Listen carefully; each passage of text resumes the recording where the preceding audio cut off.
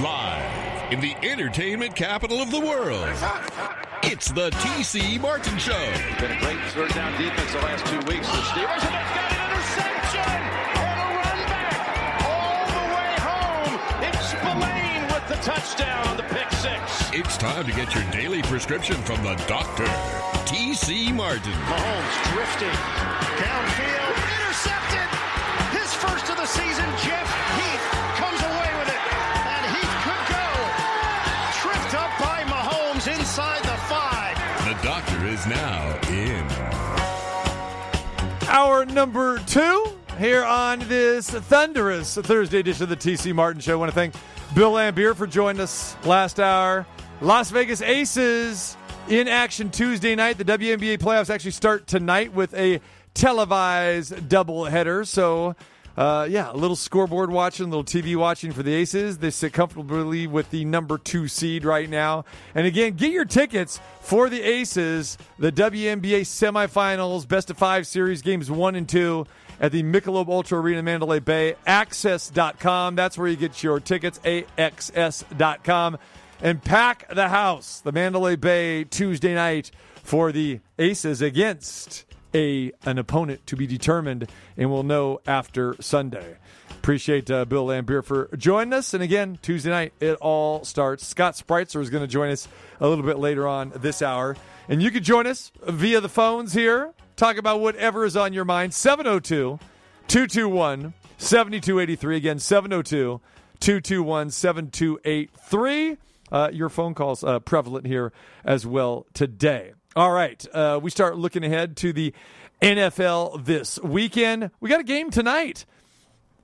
It's a typical Thursday night game. I never get excited for the Thursday night games, except, of course, the season opener, which was fantastic. But then you take a step backwards and you don't get, fantastic games and matchups.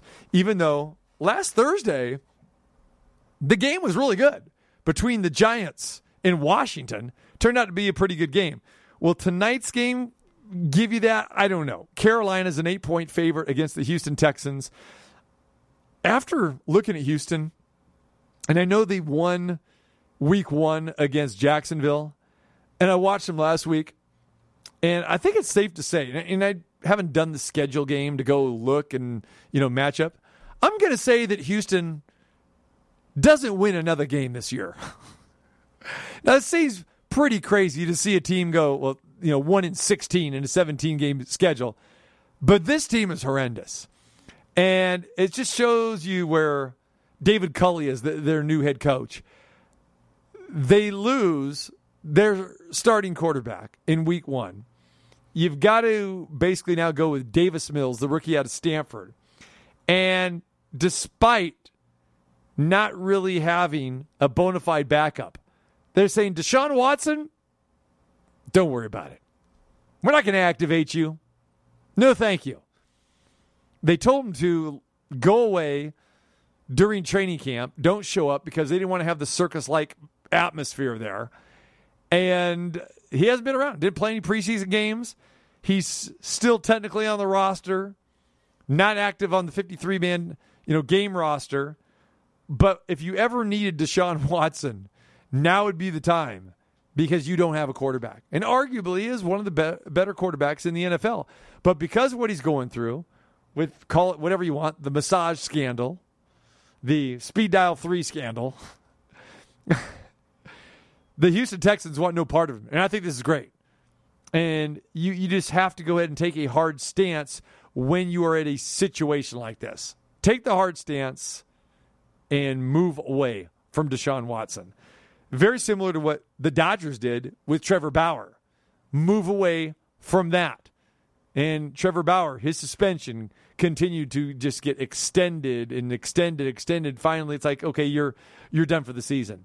And I thought it was interesting when we talked to Tim Neverett, who handles the radio duties for the Dodgers. He says, you know what? He goes, no one even mentions it. They don't talk about it. And it's like you can't talk about the guys that aren't there. And getting Max Scherzer for the Dodgers really helped that situation out too. Max Scherzer over Trevor Bauer, no problem. Take that 7 days a week. And now Dave Roberts said that if the Dodgers do play game 163, if they end up tied with the Giants at the end of the regular season, Scherzer is actually going to get the start. And, that's pretty controversial as well, too. Do you save your ace for hopefully game one of your series, or do you burn him in a wild card game, a one-and-done game, or now do you burn him in a basically sudden death game to win to see who advances on? I mean, it's crazy. I mean, so the Dodgers could end up with over 100 wins, have the second best record in all of Major League Baseball, and then you can basically be done. The defending World Series champions could be done. Why? Because of the San Francisco Giants. What the Giants have done this year has been phenomenal. It's been amazing. And I think it's somewhat shocking. And there are people that still can't even probably name you 5 starters on the Giants. And they can't tell you who the manager is. Because Gabe Kapler came over, and we thought that was a very questionable hire. How much does Gabe Kapler get? How much credit does he get for this Giants' phenomenal season? But, the Giants were losing earlier to the Padres today. The Colorado Rockies are beating the Dodgers again right now, 5-4.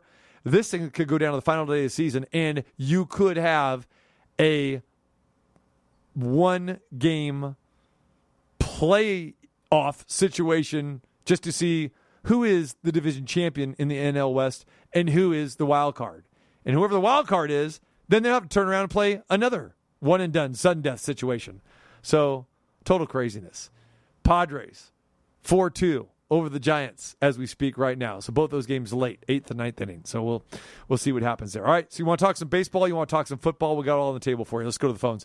Talk to Big Game James. What's up, my man? What's going down, James Brown? Long time. How you been? I'm good, man. Thanks for checking in, brother. Yeah, it's been a while. I was just watching some of that Giant game. First inning, they let Webb throw 45 pitches. Logan Webb, 45 pitches. Jeez. In the first inning. That's one of your aces. They came away with 4-0 lead after one. But the Giants did get 2, so it's 4-2. But made me think of a good trivia question for you. Sandy Koufax, last start he ever did for the Dodgers, how many pitches did he throw? Clue, complete game.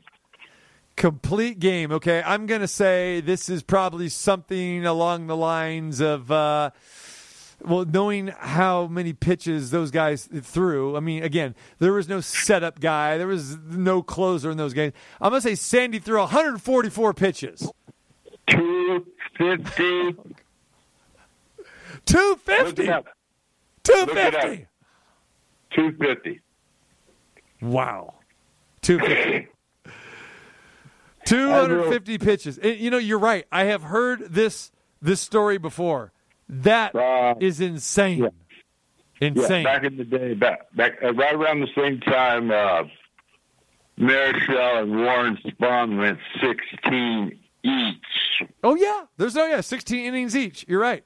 Yeah, and again, there were no pitch counts back in the day. I mean, you'd have to, someone would have to dig all that stuff up. I mean, it's not readily available like that game you're talking about with Marichal. No, I mean, how many pitches they throw? Jeez. That's right. Here's a semi-pet peeve. They give you all these stats now. There's so many. Last night they told me that if the count's 1-0 to Brandon Crawford, he's hitting 600. If it's 0-1, well, he got 271. Come on. If the count is 1-0, 600. If it's 0-1, 270. Oh, I know. We see it every game.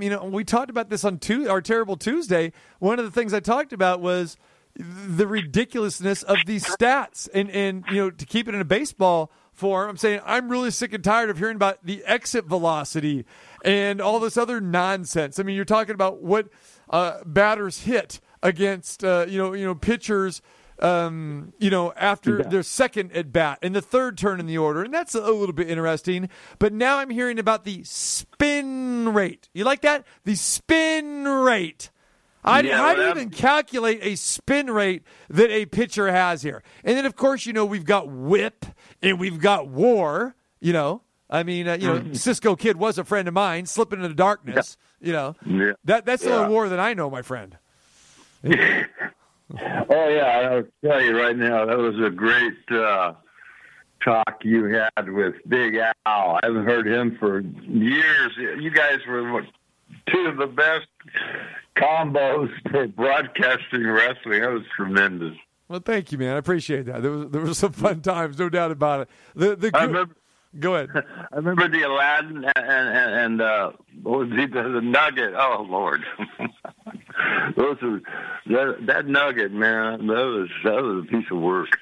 I still get people that live here who were here back in those days throughout the 90s who say, hey, I was at that show. I was at the Ultimate Warrior Honky Tonk show. I was there the night the Thug, wore the sheet over his head and all that stuff. So we still get that, which I appreciate that, man. And again, back in those days, with the TV show and the monthly cards we ran, it was great. It was fun. And like I said, we have Rob Van Dam on the show all the time, and he still remembers those days where basically he started out. So, no, I appreciate that. And, when someone brings it up and they'll, recall some stuff, or I get called to do interviews, it jogs back a lot of memories, man. So I appreciate that.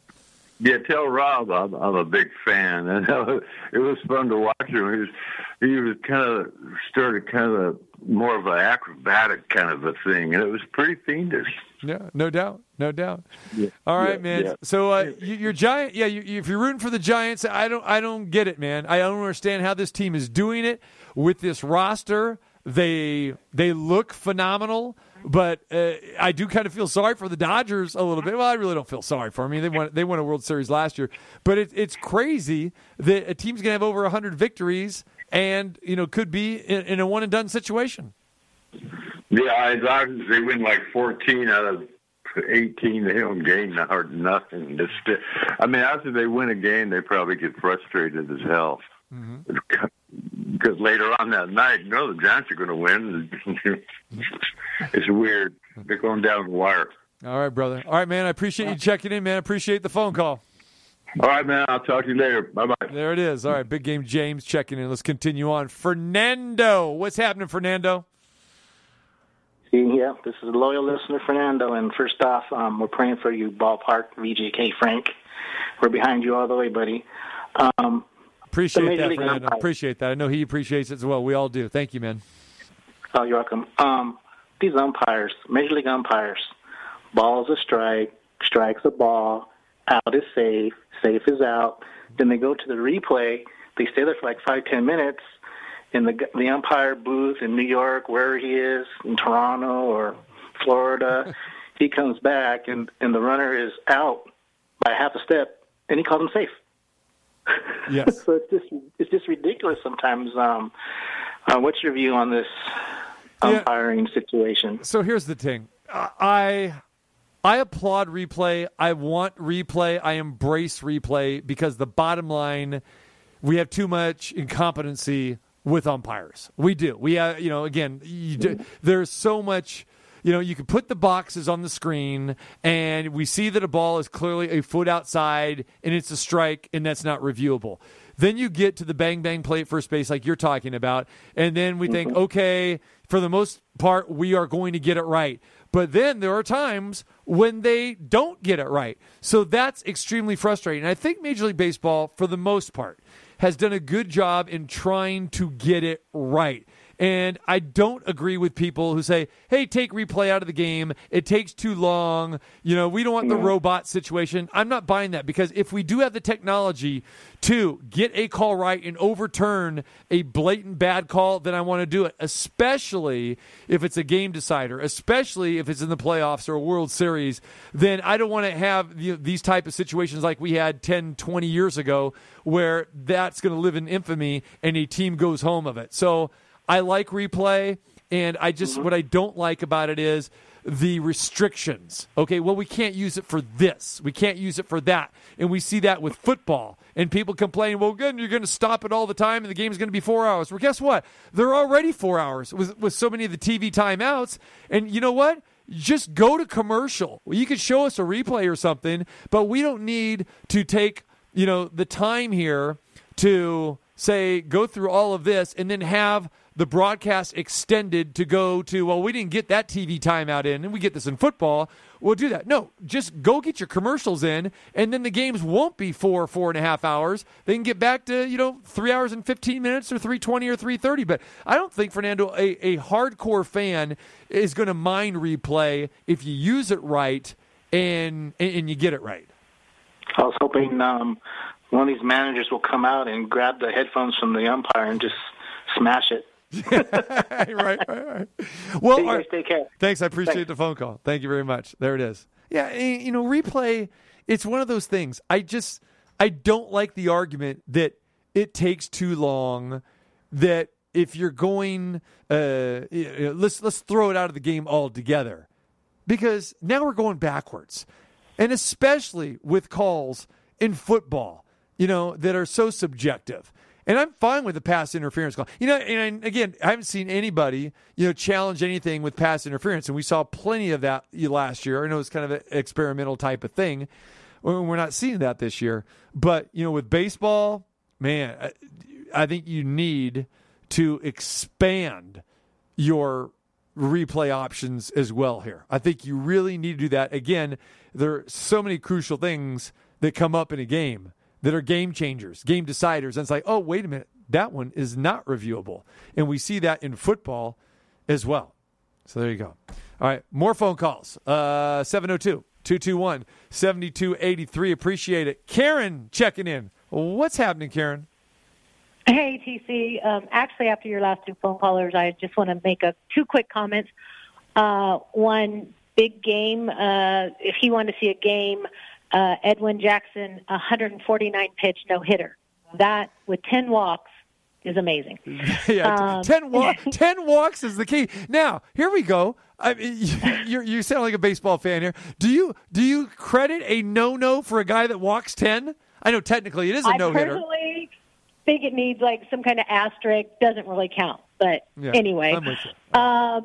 As far as replay, I'd like to say this. I would like to see it where they do not tell New York what the call was on the field. I have never seen a game where they have overturned.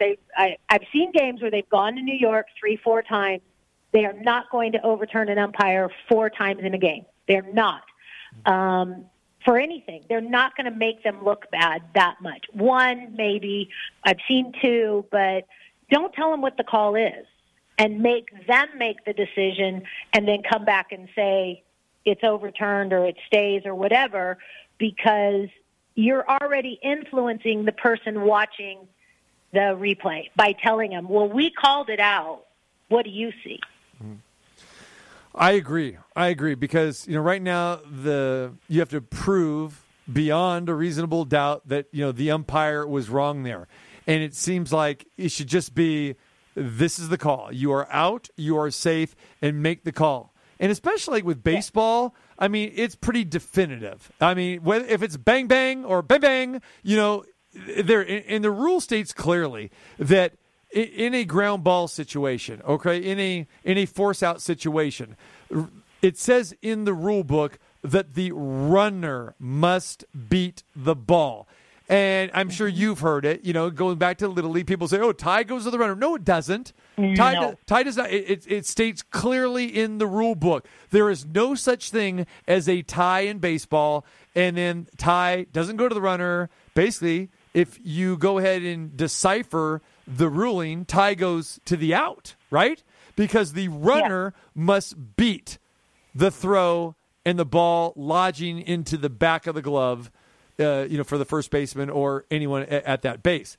So it seems like, we have to, try to overturn this. And this is a football thing. And this is where it all comes from, the mentality where football makes the call and now they tell them, well, just, don't blow your whistle prematurely here. Let stuff play out. We see incomplete passes every week get play, the whistle doesn't sound, and then we see it's an incomplete pass, but somebody jumps on the ball, and now we're going to have to wait and then blow it dead. And what did the referee call? Now let's prove beyond a reasonable doubt that the referee was wrong here. I agree. Baseball, let's just make the call. And it's a cop-out. It's a cop-out to say the play stands. That's just saying we don't want to make a decision. That's what bothers me. It's either it's right or it's wrong. There's no in-between, well, we don't see enough to overturn it. Then it's right. That's how I feel. If you can't see enough to turn, don't say stand. To me, it's just a cop-out, personally. But the reason I called is football, my favorite sport of all. Seems we have a ton of rookie or second-year quarterbacks. I want to get your take on that. Of course, I remember the greatest class of all time of '83, but I'd like to know who you think is going to do the best with the situation they have. Because obviously, a rookie quarterback, the Aaron Rodgers days of sitting behind Brett aren't always there anymore. They're all going for somebody who can start now. It used to be the trend where you were a rookie quarterback, you knew you had to sit. But I also think situations are different. Think about Alex Smith came out. He didn't come into the best situation in San Francisco. Who do you think has the best situation, and who do you think will do the best this season? I got it down to two guys that I think will do the best, and they have something in common. And this is the reason why I think that they are in the best situation. They are closer to succeeding than some of the others. And is Jalen Hurts and it's Mac Jones. What's the common denominator there? Yeah. They both come from Alabama. They come from Nick Saban, and they are so well prepared. Now, a lot of people say, well, what about Tua? Well, people know that listen to the show. I've never been a Tua fan, okay? Tua was handed a job because he was a high school phenom. There was a lot of pressure on Nick Saban to play Tua, and Jalen Hurts lost his job due to an injury. But when Jalen Hurts was ready to come back, they gave it to Tua, and Jalen basically never got his job back. And at that point in time, I thought Jalen Hurts is the better quarterback, and Jalen Hurts has the potential to be the best NFL quarterback. And not a lot of people thought much of Jalen Hurts, even though all he did was come back and win. He was the winningest quarterback, in college history for what he did at Alabama. Then he went to Oklahoma after he transferred. So Jalen Hurts has got it in the head, between the eyes. He's got a great football IQ. And Mac Jones, who sat behind Jalen Hurts and Tua, really learned a lot from those guys, and specifically Nick Saban as well, too, in that pro-style offense. And now they're both, I know it's early on, but they're both having great seasons, and I love the situation that Mac Jones is in because he's playing for a Nick Saban-like guy in Bill Belichick, and he's got a great offensive coordinator in Josh McDaniels. And I think if given time, I think Mac Jones can turn out to be very, very good. And with Jalen Hurts, we've seen what he's doing now in year number 2. Even, last year he didn't get a chance to start a whole bunch, but now he has command of that offense in Philadelphia. And I'm a little worried about the surrounding talent he has there in Philadelphia, but it's not nearly, as good as some other teams. But I think that those two guys have the best shot, and early on they're proving their worth. Awesome. I totally agree. I just am surprised at how many are getting straight out of college shots now, which is not the norm in 20, 25 years ago. And so I hope they both do well. I agree with everything you said. I really think Jalen got screwed over, for lack of a better term. But sometimes that's what it takes to make you shine even more. Yeah, and the thing about it is too, the reason your point here about why they're getting kind of thrown into the fire early, it's because of the amount of money that they're making right now. And when general managers draft a quarterback out of college, they know they're going to be on the hook for paying them, and they have a chance to lose them after paying them a ton of money with signing bonuses and everything. They could lose them, after 4 seasons or into the 4th season, and they want to get what they can. I mean, we saw that going back with, you mentioned Aaron Rodgers with Green Bay. Ted Thompson drafted him, even though Brett was not ready to retire, and Brett was not at the end of the rope. But Ted Thompson said, I'm paying this guy. I don't want to lose this guy. He's my draft pick, so let's get him in there and say goodbye to Brett Favre. And obviously, Brett still had plenty left in the tank, and that was a nightmare situation for Packer fans. But I think that is why Justin Fields comes out of Ohio State. I'm not sure Justin Fields can play in the NFL because the guy got ran out of, he left Georgia because he couldn't even be one of the top 2 quarterbacks at the University of Georgia, so he had to go to Ohio State and had a good COVID year last year, in a limited season. So now we're going to find out this week what he has as he's going to get the start with the Bears. But again, a lot of these guys are getting thrown into it. Tua was thrown into it,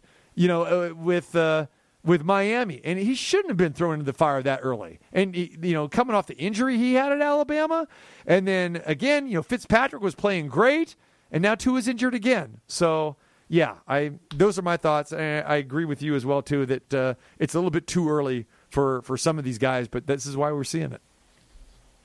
All right. Thanks so much. And longtime listener, love the show. All right. Thank you very much, Karen. Appreciate the phone call. All right. Appreciate the phone calls today, and we'll continue on with that. When we come back, Scott Spreitzer joins us. We start diving into tonight's game, handicapping that. It's the Panthers and the Texans on the NFL side, and plenty of college football and the NFL week number 3 to talk about with Scott Wins. Wait a second. Now, more from your favorite sports radio physician, the Dr. T.C. Martin.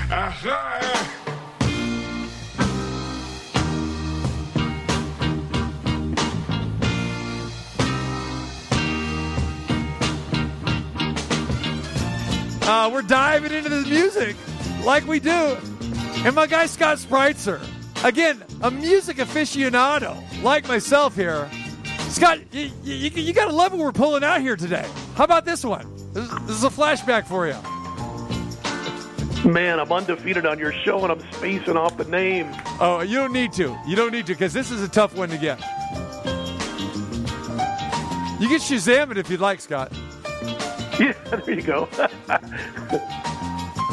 Gosh, and I know the song. What is this, DC? This is the Soulful Strut, my friend. There you go. Soulful Strut. Can we get some Brothers Johnson on next week? Yeah, absolutely.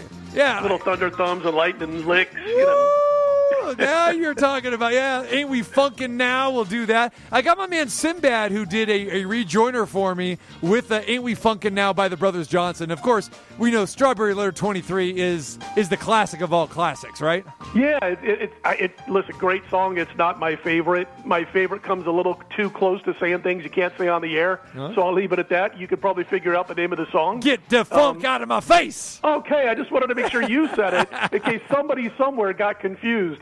Now that's the song. That's the tops. I'm not saying anything against anything else Brothers Johnson did, but I still got that album, TC, in my wow. storage, which is called my closet. There's about 500 albums, of which most were recorded before 1985. So there you go. You and me both, brother. Okay, so I mean, since we were full-fledged, went into Brothers Johnson mode here, I would be remiss if I didn't share a story with you that you could probably appreciate. So you know about my concert promoting days, right? So you'll be interested in this, Scott. I promoted the last show that George and Louis Johnson did together. Really? Yeah, really. And they were estranged for a long period of time. And they came back together to do a show for me. This is going back about 4 or 5 years ago. This is pretty recent. And, they did a show together, and I was really bummed on how that relationship really deteriorated between these two guys. And that's too bad. Yeah, definitely. It was too bad. But yeah, it just, again, but when those guys, were in their heyday, I mean, songs like this and those albums, fantastic. Great. And I love it. I mean, Scott is coming with the R&B and the funk again. I mean, who would have known if they would have seen Scott Spreitzer back in the 70s and 80s, even the early 90s with the long hair? They're thinking this guy is just either Alice Cooper or Judas Priest. That's what they're thinking about you. That's the funniest thing about the whole thing is I had hair basically down to my shoulders. I know, right? Yet I was big time into the Brothers Johnson, into George Clinton, yes, and P-Funk All-Stars, and all that kind of stuff. And I was also a very big fan of punk rock, and would go to all the concerts that came our way. But I was this guy who had his hair kind of like Bon Jovi before John did. So there you go. Yeah. I was just don't judge a book by its cover, I guess, is what I'm trying to say here. But I got to see the P-Funk All-Stars at a Lollapalooza concert over 20 years ago, the only time they ever came to Las Vegas, TC, and it was fantastic.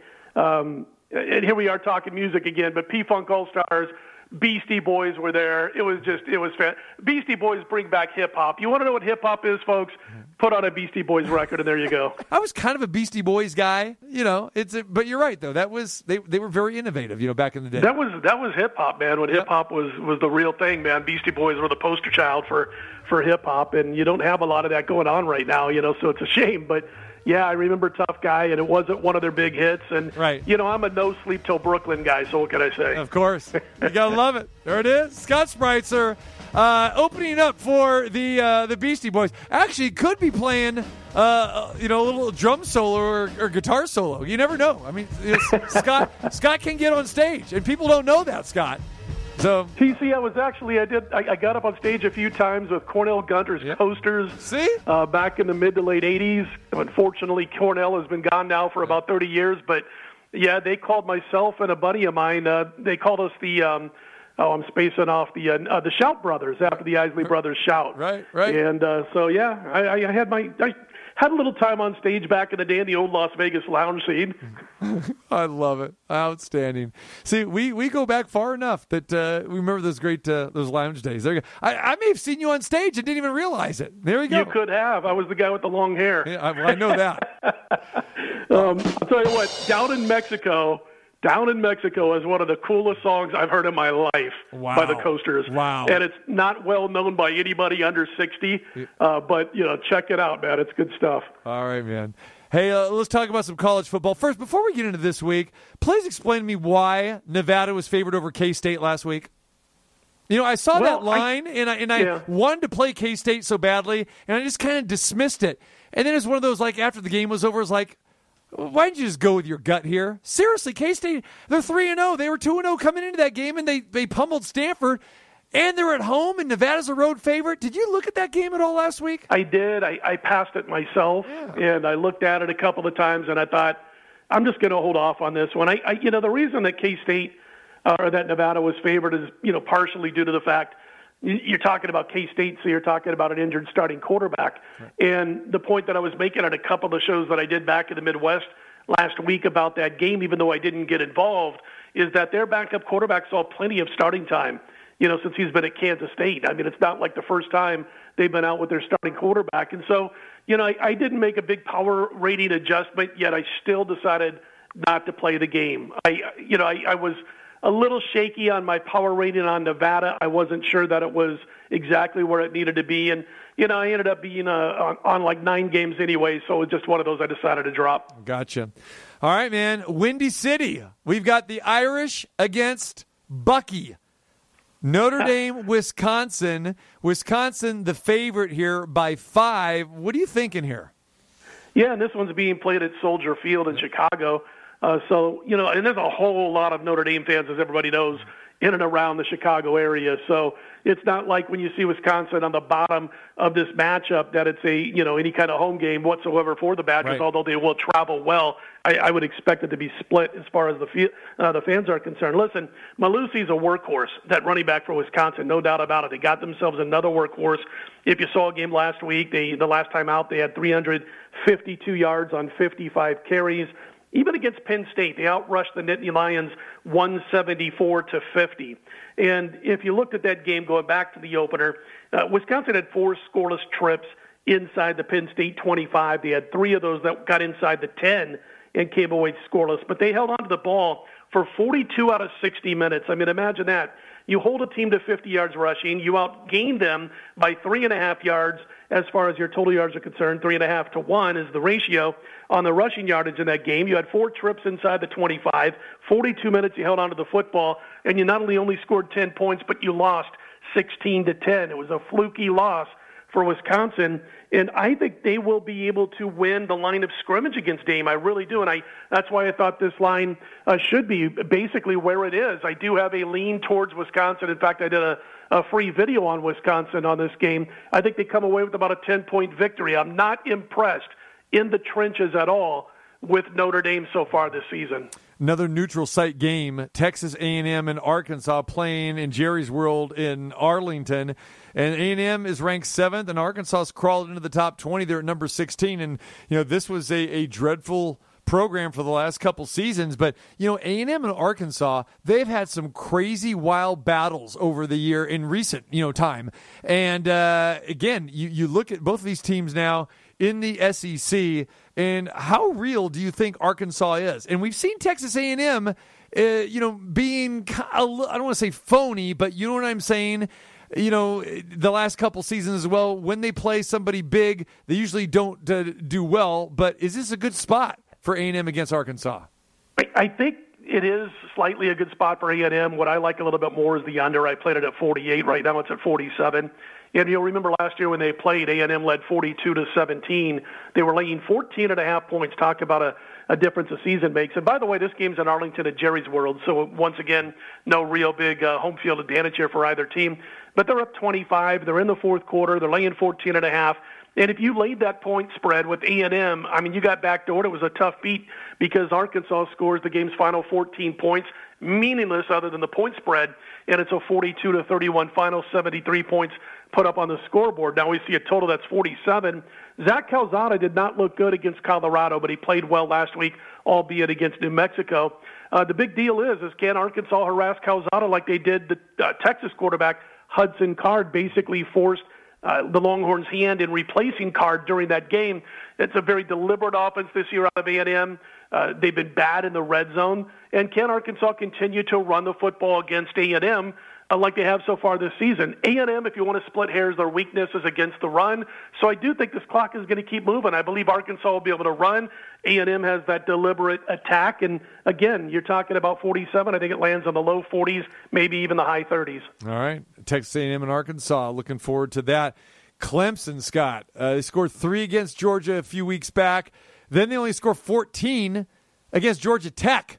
And 14-8 the final in this game. Now they got to travel NC State. NC State is probably better than what the public thinks, and they got a pretty good defense, and NC State is playing at home here. Is this the game that we finally see Clemson return to form, or is this could be another shocker here? I sure hope they return to form because I laid it. So there you go. Okay. But, Clemson, there was a handicapper earlier this week who reminded us all that over the summer, I believe it was the Westgate, had Clemson a 19-point favorite in this game. So we're seeing, since then at least, a 9-point adjustment based off a couple of games. Now, just a few weeks ago, they were in that 12-13 range, so it had already started to be adjusted. But, yeah, the offense has had it rough, man. Tough time getting things together this season and showing up and being the Clemson offense that we've grown used to. But the talent's in place to make another playoff run, and the defense might be the best in college football. Clemson has yet to allow a defensive touchdown through 3 games. Their offense, they had a touchdown on a pick six in one game, but they've yet to give up a touchdown on defense. They've given up just 4 field goals, and they've held their opponents to 110 yards rushing per game on 3 yards per carry. NC State's 2-1 TC, but they've beaten South Florida and Furman. And in the one step-up game, it was against Mississippi State. They scored 10 points. They lost by 14. They ran 25 times in that game against the Bulldogs. 25 carries. They gained 33 yards. Devin Leary, the Wolfpack quarterback, was under constant pressure, and I really think Clemson will turn this offense into a one-dimensional attack and go on to win this game by at least a couple of touchdowns. All right, great stuff from Scott Spreitzer. Scott wins on Twitter and, of course, at DocSports.com. Couple more on the college side real quick here. Rutgers, a surprise against Michigan.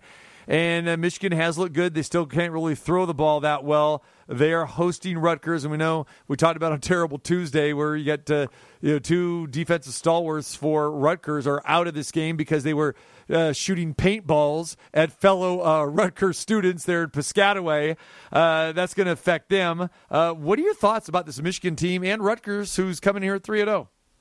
Yeah, I think what Michigan has done going up against weak opposition thus far, including Washington, who was missing basically half their offense in that game. I think what Michigan has done, though, that has been good for them is really develop their team confidence, going into the Big Ten schedule. But having said that, you're talking about having to lay around 20 points. And the only thing, TC, that kept me off of making a play on Rutgers this week and taking all those points were the defensive injuries. I do think because of where they happen and what Michigan wants to do offensively, that those injuries do mean a couple of points in this game. As far as the coaching is concerned, Schiano matches up well with just about anybody. He's got a decent team with Rutgers. I'm not going to be shocked if Michigan struggles to a win here, but I just had to pass this game because of those injuries that you hit on as you introduced the contest. Right. All right, West Virginia and Oklahoma.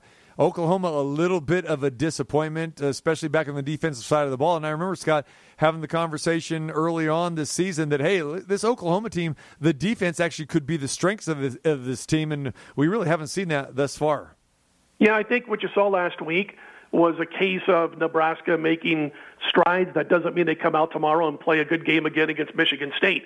But what I think what we saw is that the talent level is not that big of a difference between those two schools, but the difference is that Oklahoma pays attention to details and they're much more disciplined than Nebraska last week. And as far as this particular game, I've got a few games this week that I think I'm going to be kind of out on a limb on compared to other people. I don't think a lot of people are going to want Oklahoma off of that struggle against Nebraska last week, laying big chalk, and they were held in check offensively, but I think this is the spot for OU. The Mountaineers are off the big and fortunate win last week against Va Tech. They led 27-21, but the Hokies had 3 scoreless trips inside the Mountaineer 10-yard line. And really, from about the midway point of the second quarter through the end of the game, the Mountaineers did nothing offensively for the most part. So I think OU's defense, which is one of the best, right up there, top 4 or 5 in the country, will slam the door on the Mountaineers, and Oklahoma goes on to the win and the cover. Got to lay a lot, 17. I think it'll keep a lot of people off of Oklahoma in this game. All right, there we go. NFL side, Justin Fields is going to get his first start for the Chicago Bears. Bears are taking on the Browns here. Not only handicapping this game, Scott, but we talk a lot about rookie quarterbacks, talked a lot about Justin Fields. What do you think we're going to get from Justin Fields this week? Yeah, and I think rookie quarterbacks are now 1-5 against the spread, if memory serves correctly, so far this season. So, again, it's a situation where I think, this current line, by the way, is about 2 points lower than the look ahead from last week and 2 points less than I made Cleveland. I do my numbers a week in advance also to stay away from overreacting to the most recent thing that we see on the field. Justin Fields, he gets the start. He looked great in preseason, but he looked great against backups. He started talking about, the speed difference is not that much from what it was in college football. Then he got a taste of going up against a couple of top defensive units, and the tune changed, and he didn't recognize blitz schemes that well, and he got popped. Remember one of the biggest highlights of preseason was him getting trashed by a defensive end when he didn't recognize the blitz package that was coming after him. So he goes 6 of 13 last week. Not great, not horrible. The offense is more dangerous, though, when he's on the field because he can pick them up and put them down when things get a little shaky. But I think with the Fields, it's going to be, the highs are going to be high, the lows are going to be really low. I don't think play calling is best suited for his talents from what I saw last week. All 13 of his passes came from inside the tackle box. Get Fields outside of the box, give him a chance to throw on the run, or pull it down and run with the football. The questionable thing for the Browns on this one is that they're banged up at wide receiver. But I still think that if they've got most of the receivers out there and close to good health, that they should be able to torch the Bears secondary. It's a lean to Cleveland, but I got several other games that I like more than this one. Okay. Raiders hosting Miami. We saw these two teams face off at Allegiant last year with no fans, and that was a game Ryan Fitzpatrick came in relief of Tua, who was terrible that day.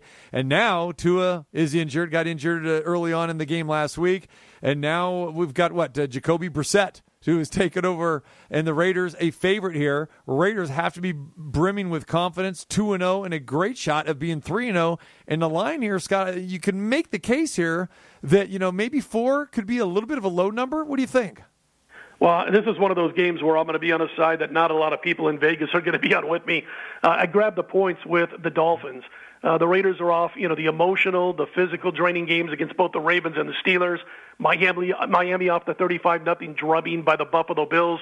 We also got a backup quarterback, as you mentioned, in Jacoby Brissett, who will start for Tua, who's out, but I'm fine with it. Yeah. My power ratings between Brissett and Tua are virtually even. Right. There's no drop-off for me. And listen, Brissett's played on some bad offenses when he has started. He went 7-8 in his last 15 starts. Certainly not horrible, and that was, again, playing with mediocre offenses around him. This is a fantastic NFL spot if you want to back Miami, which I did. Doesn't mean they go out and win or cover the football game, but I think it's a real tough spot for the Las Vegas Raiders, and I think Miami, at the very least, hangs that number of 4. All right. Packers, Niners, Sunday Night Football. Niners 3.5-point home favorite, and the Packers coming off their great second half they had against the Lions, and now they get the 49ers, two teams very familiar with each other. You know what the coolest thing is about watching the Manning channel, so to speak, when those Monday Night Football games are on? It was Green Bay this last week, and by the way, I had to sweat the back door. I had Green Bay minus the points, so me and Pat McAfee were sweating till the very end. You and me both. Me too. Yeah. and the thing is the cool part about that whole Manning experience when you're watching that channel during Monday Night Football, and I recommend it to anybody who hasn't seen it yet, is that they tell you a lot more about what should be going on compared to what is going on. And it scared me off of the Packers this week. I still like them in this spot. But when Peyton Manning was talking over and over multiple times that Green Bay was in a wrong defense, and why are they calling this defense for this situation? That's a coaching issue. That's a little bit worrisome down the road if you're the Green Bay Packers, fans, that they come out in weird defenses that should not be the kind of defense they should be in for certain spots and situations throughout a game. As far as San Francisco, the reason I don't like him here too much, Jimmy G is under a lot of pressure. When they blitz, he just doesn't complete passes. Only threw 3 passes against the blitz last week, but all were incomplete. And overall for the game, he completed just 3 passes where the football was in the air for more than 10 yards. I do like Green Bay here, but I'm cautious because of the defensive play calling. All right, Bucks travel to the Rams SoFi Stadium. Give me some quick thoughts on that. Hey, man, I'm taking the Rams here. Once they became the underdog, it flipped favorites from them being a short fave to being a short dog. The Bucks benefited from a pair of pick sixes in the final 8 minutes last week against Atlanta to pull away. They barely escaped when they came up against Dallas. They've been outgained in both games. The Rams 2-0 outgained both of their opponents. Matthew Stafford brought here TC to win these types of games. He's the third best passer as far as passer rating in the league right now, better than Brady. I think the Rams have the talent to grab the win here, so I like the Rams over the Bucks. I'm with you on that. I totally agree. All right, tonight we've got Thursday Night Football. Not a marquee game, but Carolina has been impressive thus far. Sam Darnold's done a very good job. And then they're the Houston Texans, and this Houston team is just a mess here, Scott. A big number, though, laying on the road if you like Carolina, -8.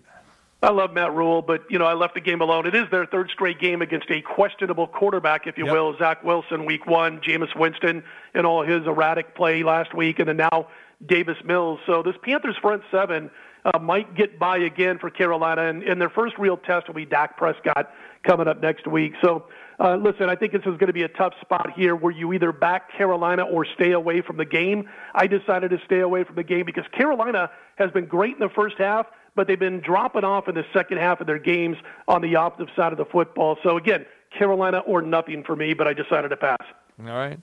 He is Scott Spreitzer. He's at DocSports.com. A fantastic analysis. Scott, excellent. And just not the handicapping, but again, toss in the music knowledge, and there as well, excellent. I mean, you can't get a better segment than this. I love it, man. You know what? Check out Preston Love on YouTube when you get a chance. You'll see where it all started for me. Preston Love, look at this. Now think about it. Just in this segment alone, we had a George Clinton, a Parliament Funkadelic reference to the Coasters, going back to the 50s and the 60s, and then, Brothers Johnson, a little soulful strut. I mean, come on, it doesn't get any better than that. I mean, it's always fun talking music. Eclectic. And thank you very much for the post about some of the iconic Las Vegas restaurants that was on there. And if you haven't seen Scott's Facebook post, outstanding. I think you went to 17 of the 18 iconic spots. I didn't go to that many, but that just motivates me, Scott. I need to get back to Bautista's Hole in the Wall and some of these other places. And I still can't remember the last time I was at the Golden Steer. Let's go, man. Well, I was going to say, I was at the Golden Steer about a year. It was right before the pandemic. I remember you telling me, yeah. Yeah, but I'll tell you what, when you go to Bautista's, let me know and I'll join it because it's been several years since I've been there. Yeah, there was some good times back in the day. No doubt about it. All right. DocSports.com. That's where you can find Scott's pick. Great follow on Twitter as well, at Scott Wins. And, of course, you can catch him on our Best Bets segment as well, Fridays of the Cosmopolitan, up on the website at tcmartinshow.com. Thank you, my man. Great stuff, and we'll talk to you soon. Take care, TC. Appreciate you. There he is. The best, no question. Been doing this a long time together, and I love it. Love every moment of it. Just a great handicapping analysis, a lot of fun. And, again, the best handicapper, bar none. Not even close. Scott Spreitzer, my right-hand man. All right. I want to thank Bill Lambier for joining us today, talking Las Vegas Aces as they get ready for the playoffs. Coming at you on Tuesday. Get your tickets, access.com. Pack the house. The Michelob Ultra Arena, Tuesday night game 1, Thursday night game 2. Aces, who are they going to play? We'll find out as the WNBA playoffs begin tonight. And the Aces have the double bye Tuesday night, 7 o'clock. It all starts for the Aces. Also, appreciate Scott Spreitzer. Appreciate all of our phone calls today. Everyone checking in. And special shout-out to my right-hand man, Ballpark Frank, for joining us from the hospital today. And, again, continue prayers and thoughts for Ballpark. Continue to get better, my friend. Attack that nasty disease of cancer, and he's going at it. And so, again, our thoughts and prayers out to him, and hopefully Frank will be back with us as soon as he possibly can. If you miss any part of the show, go to the website, tcmartinshow.com. The blogs, the interview with Andrea Kramer is up on there. Great stuff. Go listen to that as we talk about Mark Davis and the HBO Real Sports piece that she did this past week on HBO and HBO Max. And, of course, tomorrow, join us at the Cosmopolitan of Las Vegas. It's a Football Friday, best bets and more. Cosmopolitan of Las Vegas, tomorrow at 2.